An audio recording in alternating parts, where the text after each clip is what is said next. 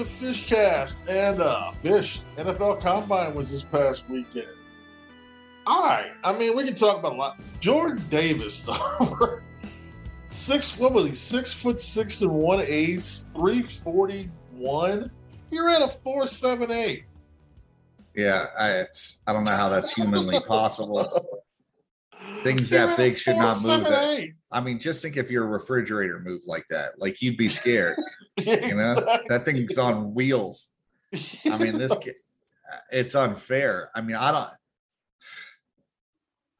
don't know who had that kid, but man, can you imagine how big he was at birth? I mean, probably like 18 pounds. No. Like, the thing is, if Jordan Davis at that size runs a 5.0, we're all like, whoa, this kid can move. He ran a 4.78. I had a friend just go to the Glazier Clinic in Orlando, and they, the Georgia D-line coach was there, and they put on the film, and he's like, Fish.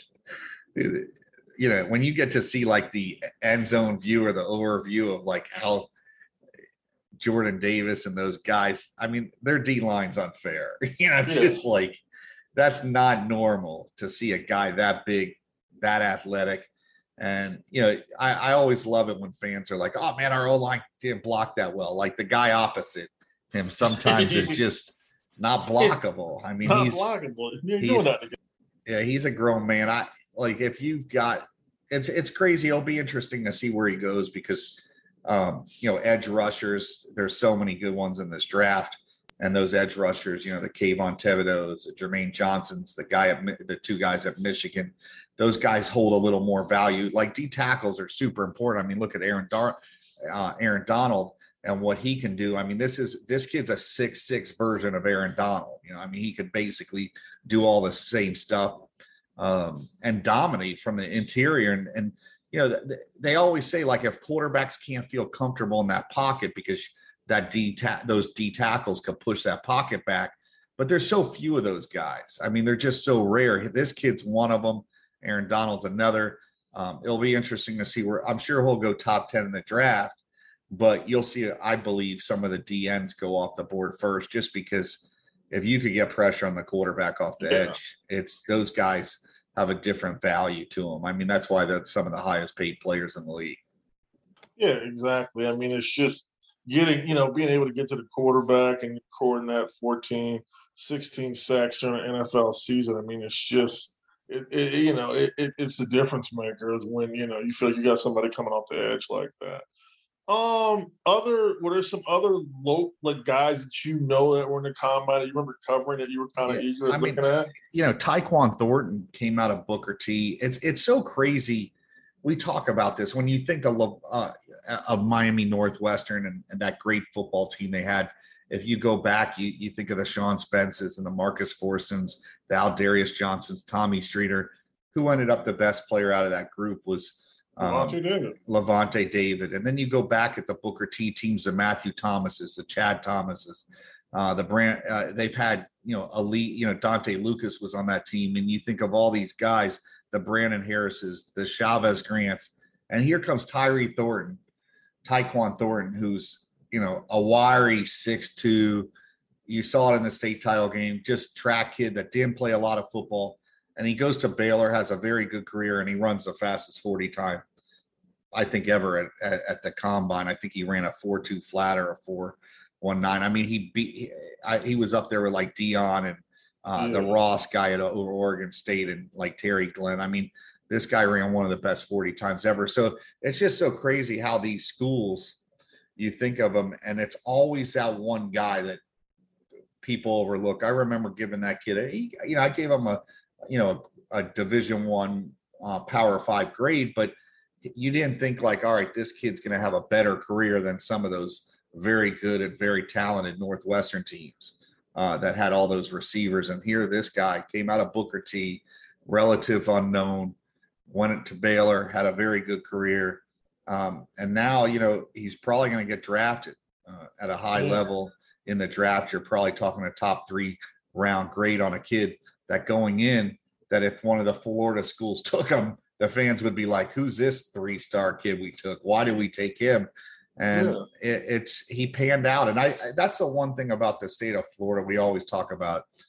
It's not the top end, the depth of how many kids. I mean, you get 300 to 400 kids every year that go Division I, and it's never going to end. This pipeline, there's you go look at the talent this year at the wide receiver position. Last year wasn't very good, but then all of a sudden this year you got 4 to 5 guys that may be 5-star receivers that are coming out. So this kid came out of nowhere, and that's what makes the state of Florida so special. Is you don't need to be a highly ranked kid to make it all the way to the NFL. We've seen it so many times. You look at a Gregory Rousseau, who was a wide receiver in high school, converted to DN maybe his senior year. I don't even think then, goes to Miami and ends up a first-round pick out of Champagnat Catholic. I mean, it happens year in and year out. You see it all the time. And it's never going to change. It's just this state produces so much top-end talent, and the athletes are incredible. It just is. I mean, I've seen it, going to these 7-on-7 events, and I've seen even 7-on-7 events for 12 and 14 on, 14 of you and 12 you groups. And you could see already, you're like, wow, that kid's fast. I mean, you just look at them and they look different, these kids, and you don't see that in other states. You just don't. No, the depth of talent here, and it comes everywhere. And so many times we look and we look at these files and like, I didn't know that kid was from there. And what happens is that, and it's funny because we've got a long, long history of Florida kids going to schools in the MAC conference, in the Mid-American Conference, that end up in the league. That end Khalil up, Mack's one of them. I mean, yeah, Bernard Reedy went to Toledo. You had the kid that went to Venice High School, that went to Kent State and ran one of the fastest 40. Ended up with the Steelers. I mean, you see it all the time. These guys, they go to the Bowling Greens, the Western Michigans, the Northern Illinois, the whole MAC conference. They do a great job at recruiting down here, and a lot of these kids go up there and they pan out. And it's because those coaches know, like, hey, we're not getting this type of speed and athleticism in the Midwest. And if we have a legit shot at one of these kids, they're usually going to one of the Big Ten programs because there's just not enough talent up there.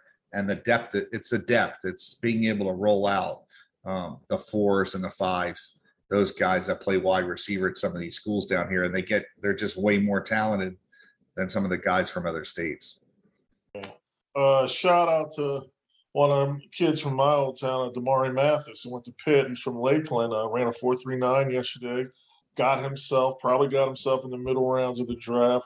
My favorite combine story. This is how it's just so weird how there's always in the first round, there's always going to be 2, 3, 4 kids that come from, maybe an FCS, definitely a G5 school, and you just wonder how they ended up there. And for me, yesterday it was Tariq Woolen, the cornerback out of Texas San Antonio.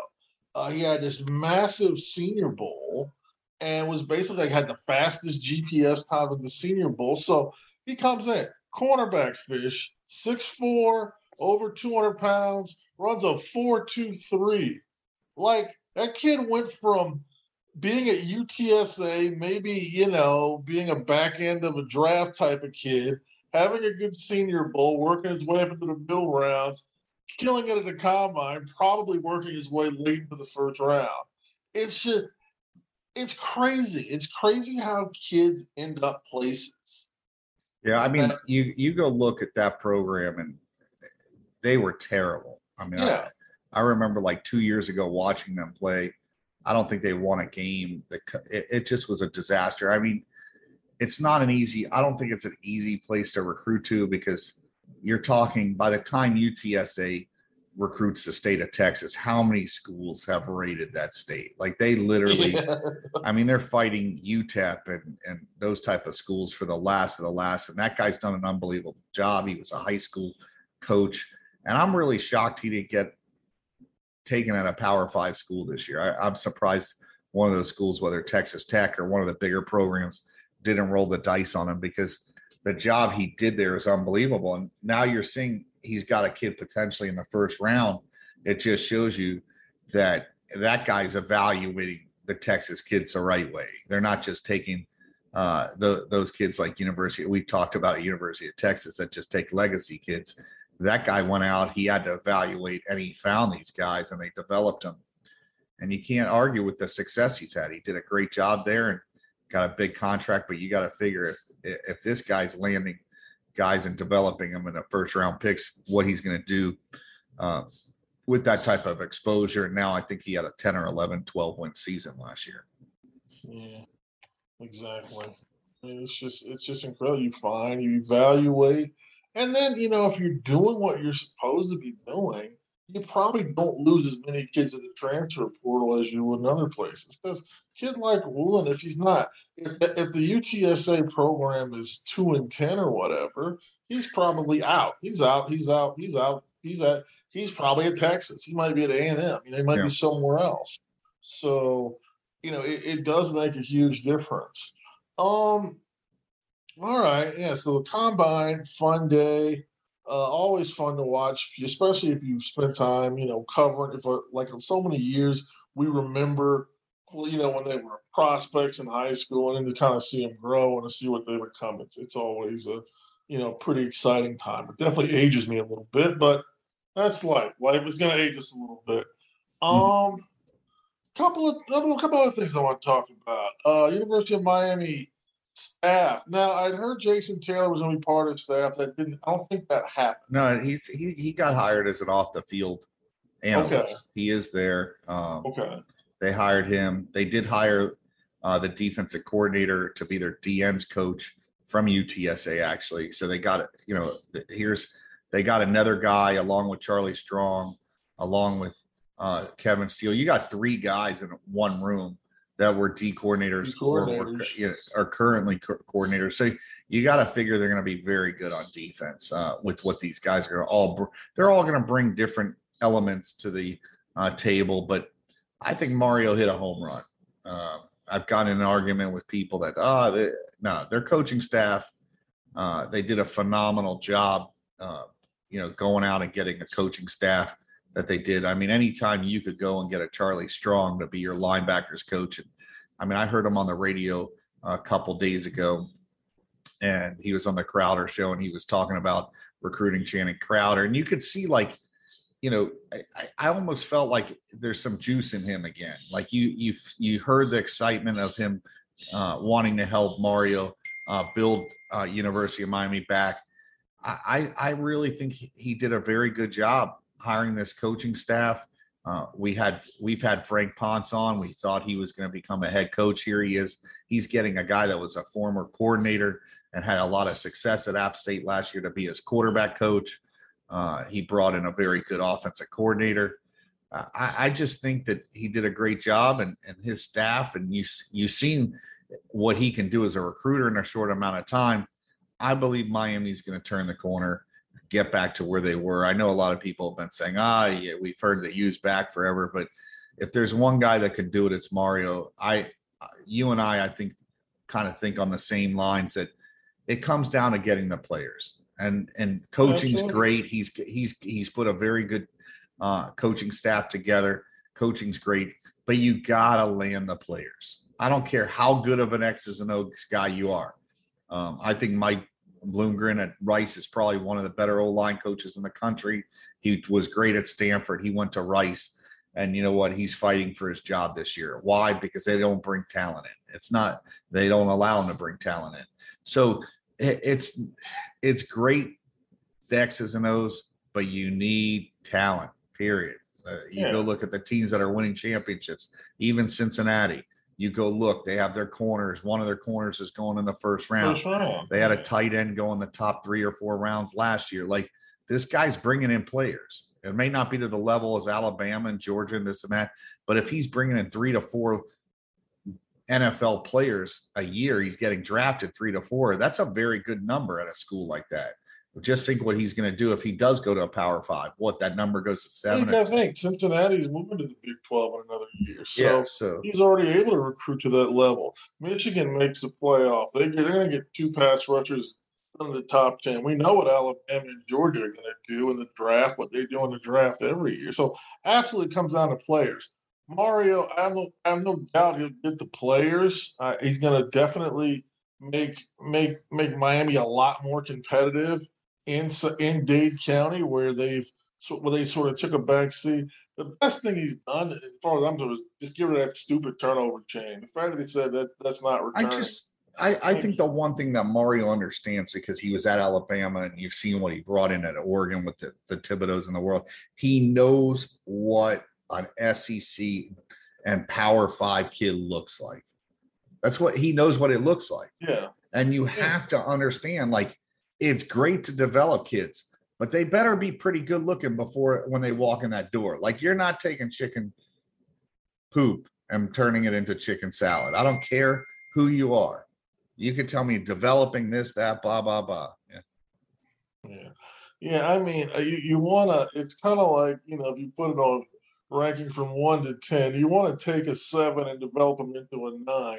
You don't want to take a 4 and try to develop them into a 7, Yeah. It's the same thing. Like, you're taking the lower skill kid you take, the more time you have to develop him, which means the more time he's not on the field, which means the less time he's helping your program. That's why you take higher end kids, because you can develop them as you go along. There's no question. Yeah. So I mean, it's bottom line is that the teams that they're the teams at the top, and there are teams that want to be there and that made the moves. I thought, like USC made the move that they needed to make to get back to where they want to be. They decided that they want to be in the upper echelon of college football. And they realized that was going to come at a big price, and it did. Lincoln Riley was not cheap in any single way. But I tell you this, I'm bullish on USC in 2022. Oh, yeah. Like, I'm bullish on them right now. Like, I think they can get really good. Like, I think they can get really good really quickly, because that program has such a just Lincoln getting back there gave that program such a buzz. Yeah. That all of a sudden, like, I'm telling people, like, their little junior day that they did this past week. Yeah, they get a lot of.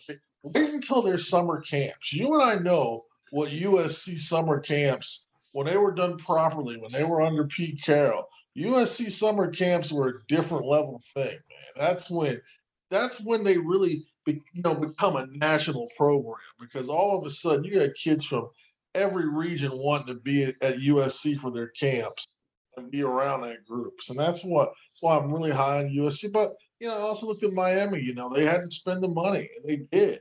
And then now they show they've invested the money in the staff. They had to pay Mario big numbers, and now they had to pay the staff big numbers. And it's you do have to invest in the program, even if you have the location. The location is nice, and being right in the middle of areas saturated with talent is nice, but the investment is what comes through. The investment is what really makes the program the type that it makes it hard for top kids to say no to. No doubt. What else is on your mind, Mr. Fish? Not much, man. I thought we talked about a lot, and I'm excited to get back in the role of this thing. I think we're going to get some good coaches to come on. Yeah, we get some good coaches coming back. We'll bring those announcements up as they come. And we'll be doing some spring football reviews or post reviews or whatever.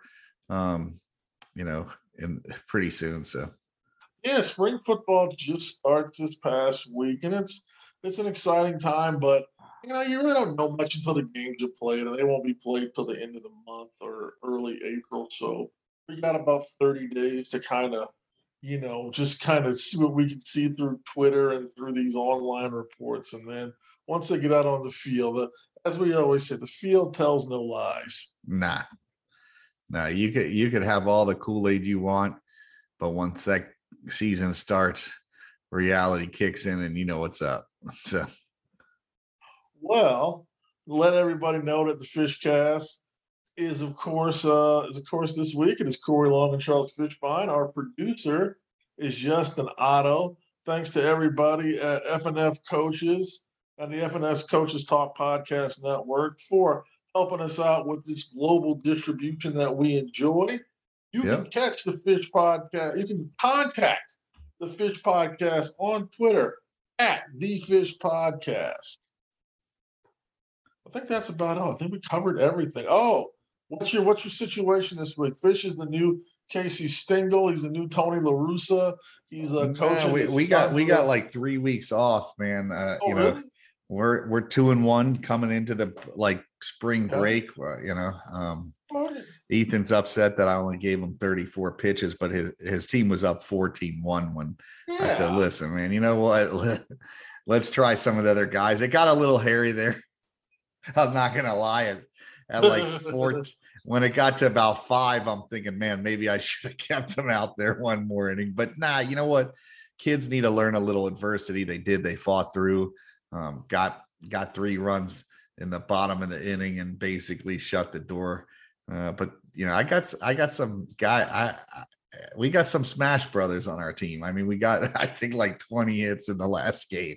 We roughed up some arms, so it was fun and I'm enjoying it. I got to tell you, Corey, coaching baseball is one of the most difficult things I ever thought I'd do in my life. I mean, these kids, I love them, man, but wow. You got 12 different personalities that all think they can play every position. They are demanding at that age. They're demanding. They're competitive. They want to do everything. So. Yep. It was good, man. It was good to get back on here again. It's like riding a bike. You just have to jump right back on it, Absolutely. And we'll be back. Pretty exciting things coming up in the future, so you guys just stay tuned.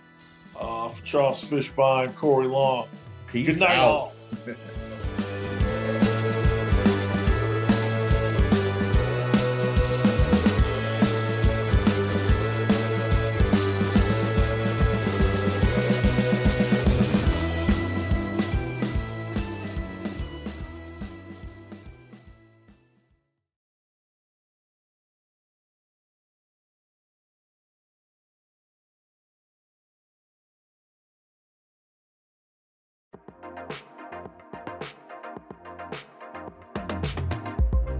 Eric Estep here. This episode is brought to you by Forney Industries. Get it done with green. Forney offers a full line of welding and plasma cutting machines, metalworking accessories, and more. For do-it-yourselfers all the way to professional metalworkers, Forney has everything you need for your next project. Shop Forney's top-of-the-line products at forneyInd.com. That's Forney, Forney, Ind, IND.com, or at an authorized Forney dealer near you.